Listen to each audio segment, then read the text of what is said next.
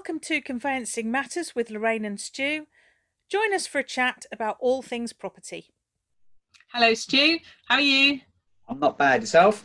I'm all right. I think what we're going to have to do, though, is think of different ways to say hello to each other, because if people are watching maybe a couple of these at the same time, they're going to think, oh, they say the same thing to each other every time. So we're going to have to think of new greetings, I think. But what we thought we'd talk about on this Conveyancing Matters is really sort of part two, really, of our chat about the conveyancing process. We did the explainer for those selling and buying their own homes, or people that perhaps are learning about the conveyancing process, or indeed anybody who's just interested generally, perhaps an estate agent or whatever. We talked in particular in our first chat about the process on just the enormous trauma at the beginning of the transaction around ID, AML and money. And what we thought we'd do on this one, Stu, is just pick our sort of personal bugbears on the rest of the conveyancing transaction. So what are the things that really about the process that really get on your nerves because they cause a delay or a problem, when actually, you and I are always blamed for the delay. Everybody always says it's the lawyers. We are the fall guys for this stuff. And often we're not. Sometimes we are, but often we're not. So I'm going to invite you to kick off with, in fact, I should get a microphone, shouldn't I? So, Stu, over to you. Oh, I need to undo the tie bit for this one. Where do we start with all the things that annoy us? Crikey. Well, I mean... You didn't tell me you have to take anything off. Well, that's a different kind of video, isn't it? Entirely. Is this one going to be any strict conveyancing matters? Jesus. Well, I mean, we must start with the veins of our life in conveyancing has got to be leasehold properties where we need a leasehold sales pack.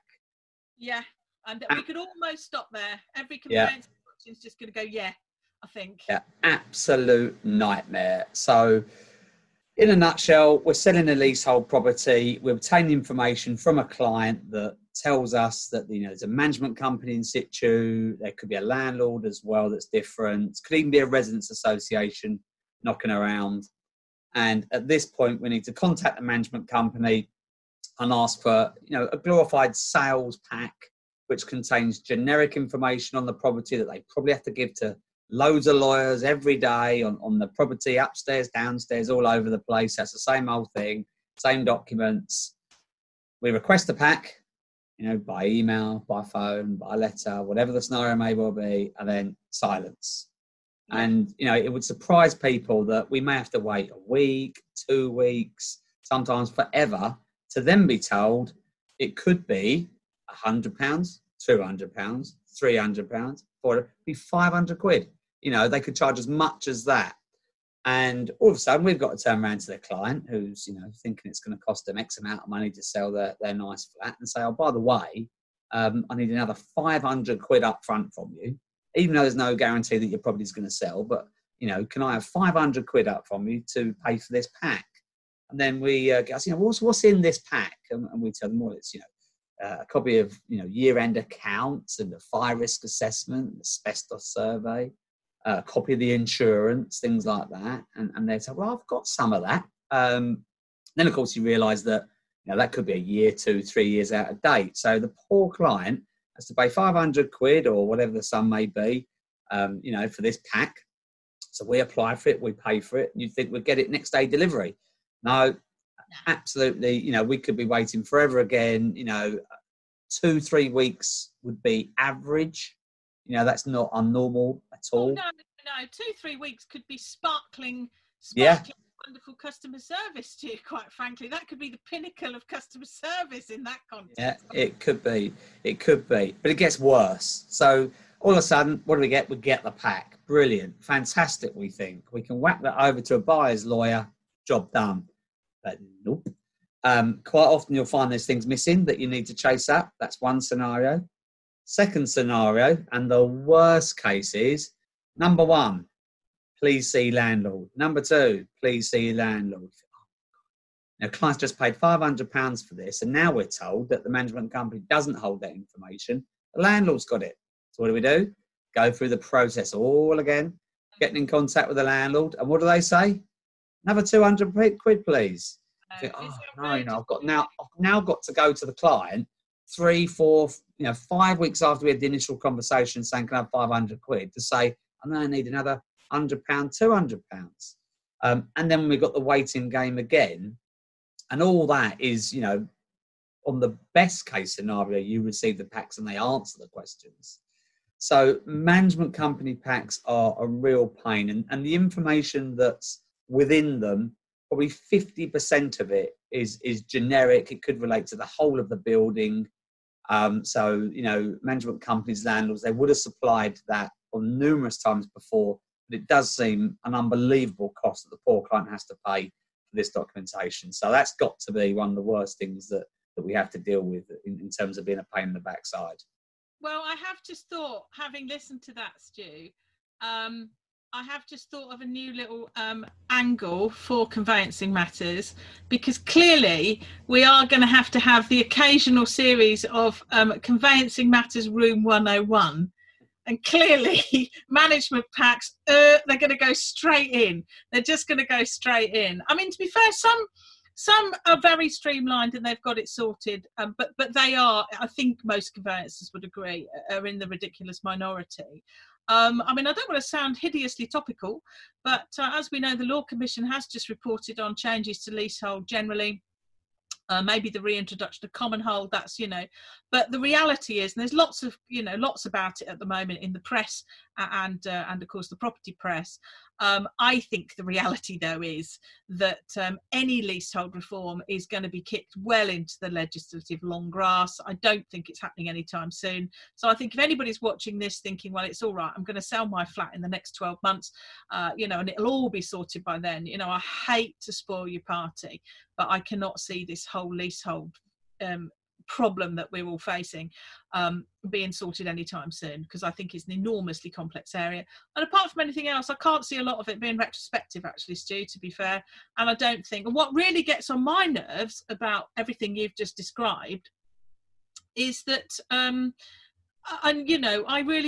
I do try and manage my clients' expectations as best I can, because that helps smooth the process and it helps the client think that I'm okay and doing my job well, or indeed just passably.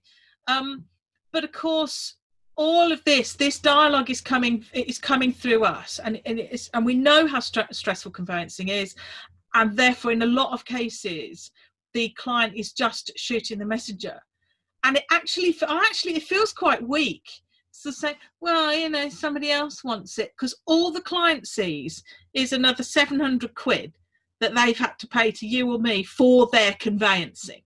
And you probably have got something on the website that says, then if you are selling a leasehold property, there will be other fees for management packs. The clients won't have seen all that. They will just have in their heads, I've just paid my conveyancer another 700 quid.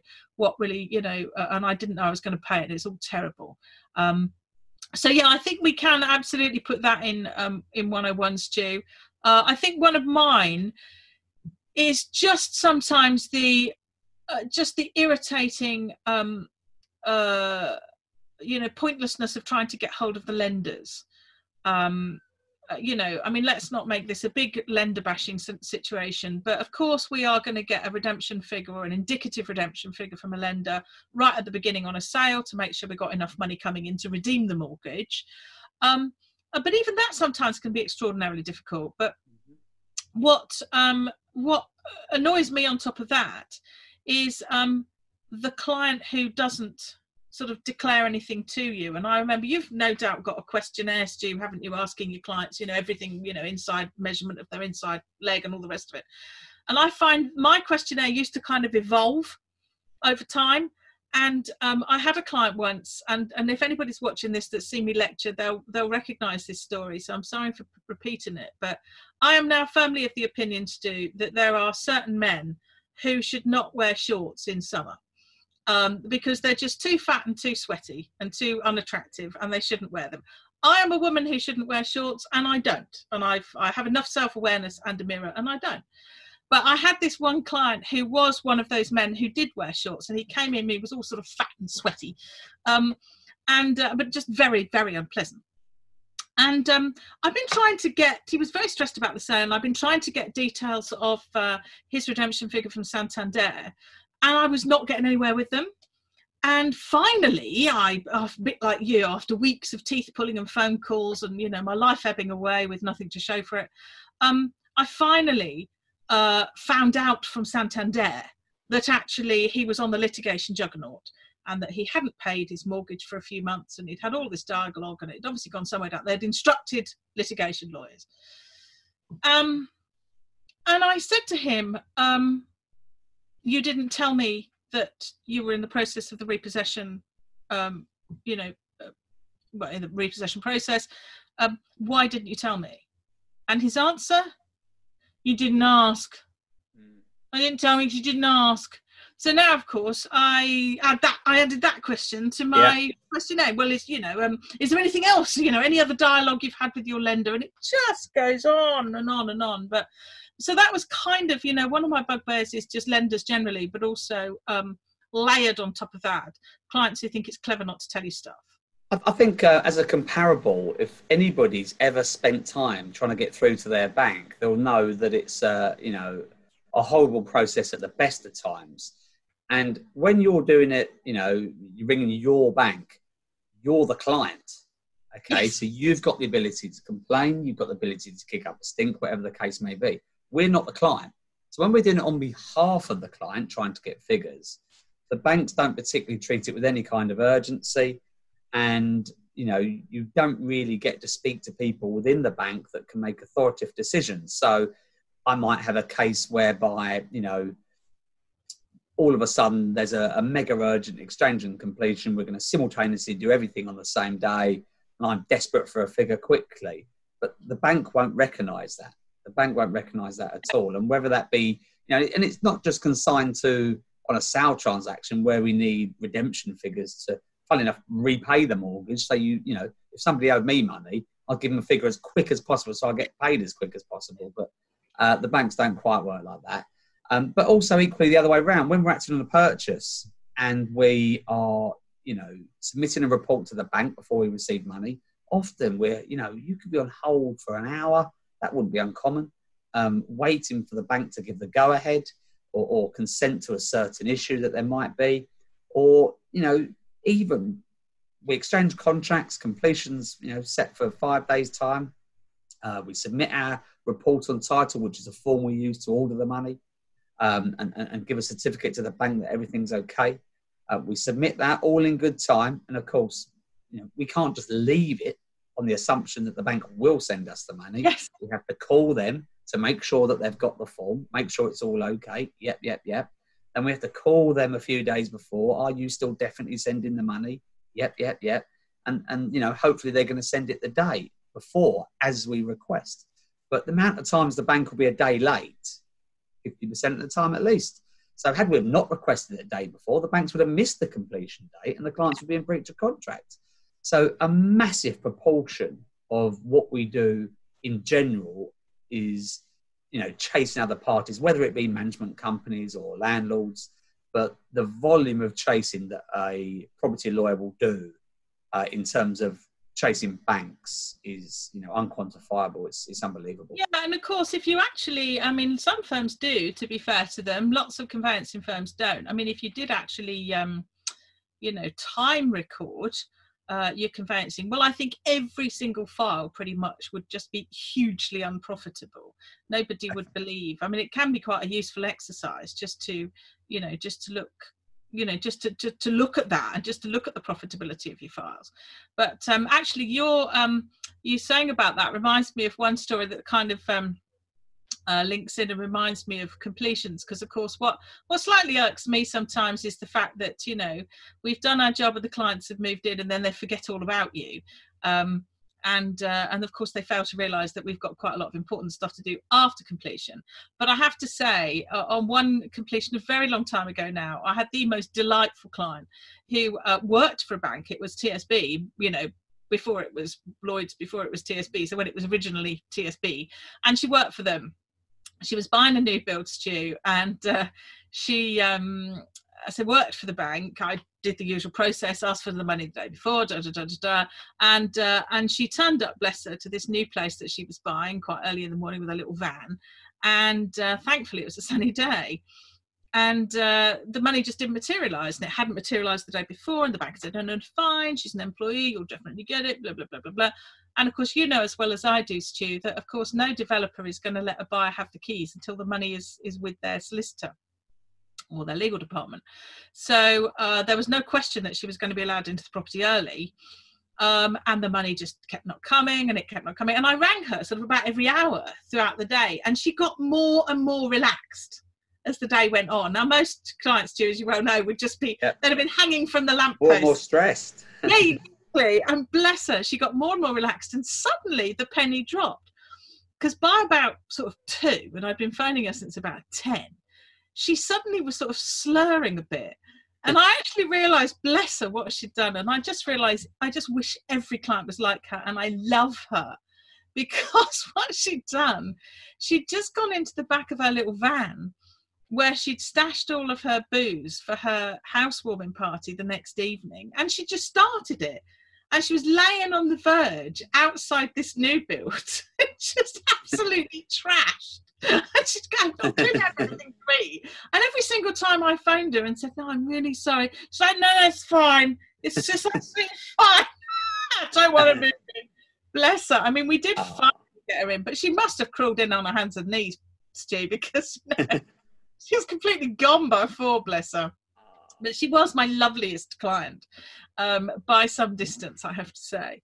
But isn't it so awkward as well? You know, the bank may delay giving you figures, they may delay giving you money, but there's never a reason why. No. You know, they won't tell you. You know, they could have some serious hidden agenda. It could just be them being slack, but you never get a reason why. So, you know, you're sitting there, you're in the middle of the bank waiting for their money to come in. You've got clients sitting in vans waiting to get into properties. You've got their life in your hands, and you can't get anything out of a bank. You know, it's a difficult conversation to have with your client, waiting for your money, waiting for your money, waiting for your money from the bank. You know, it's really difficult. Well, and it kind of, well, maybe to sort of close this conveyancing matter, Stu, it kind of comes back to, you know, we're giving the unwanted information. We're telling people things they don't want to hear, and it can sound really lame, can't it? I couldn't get through.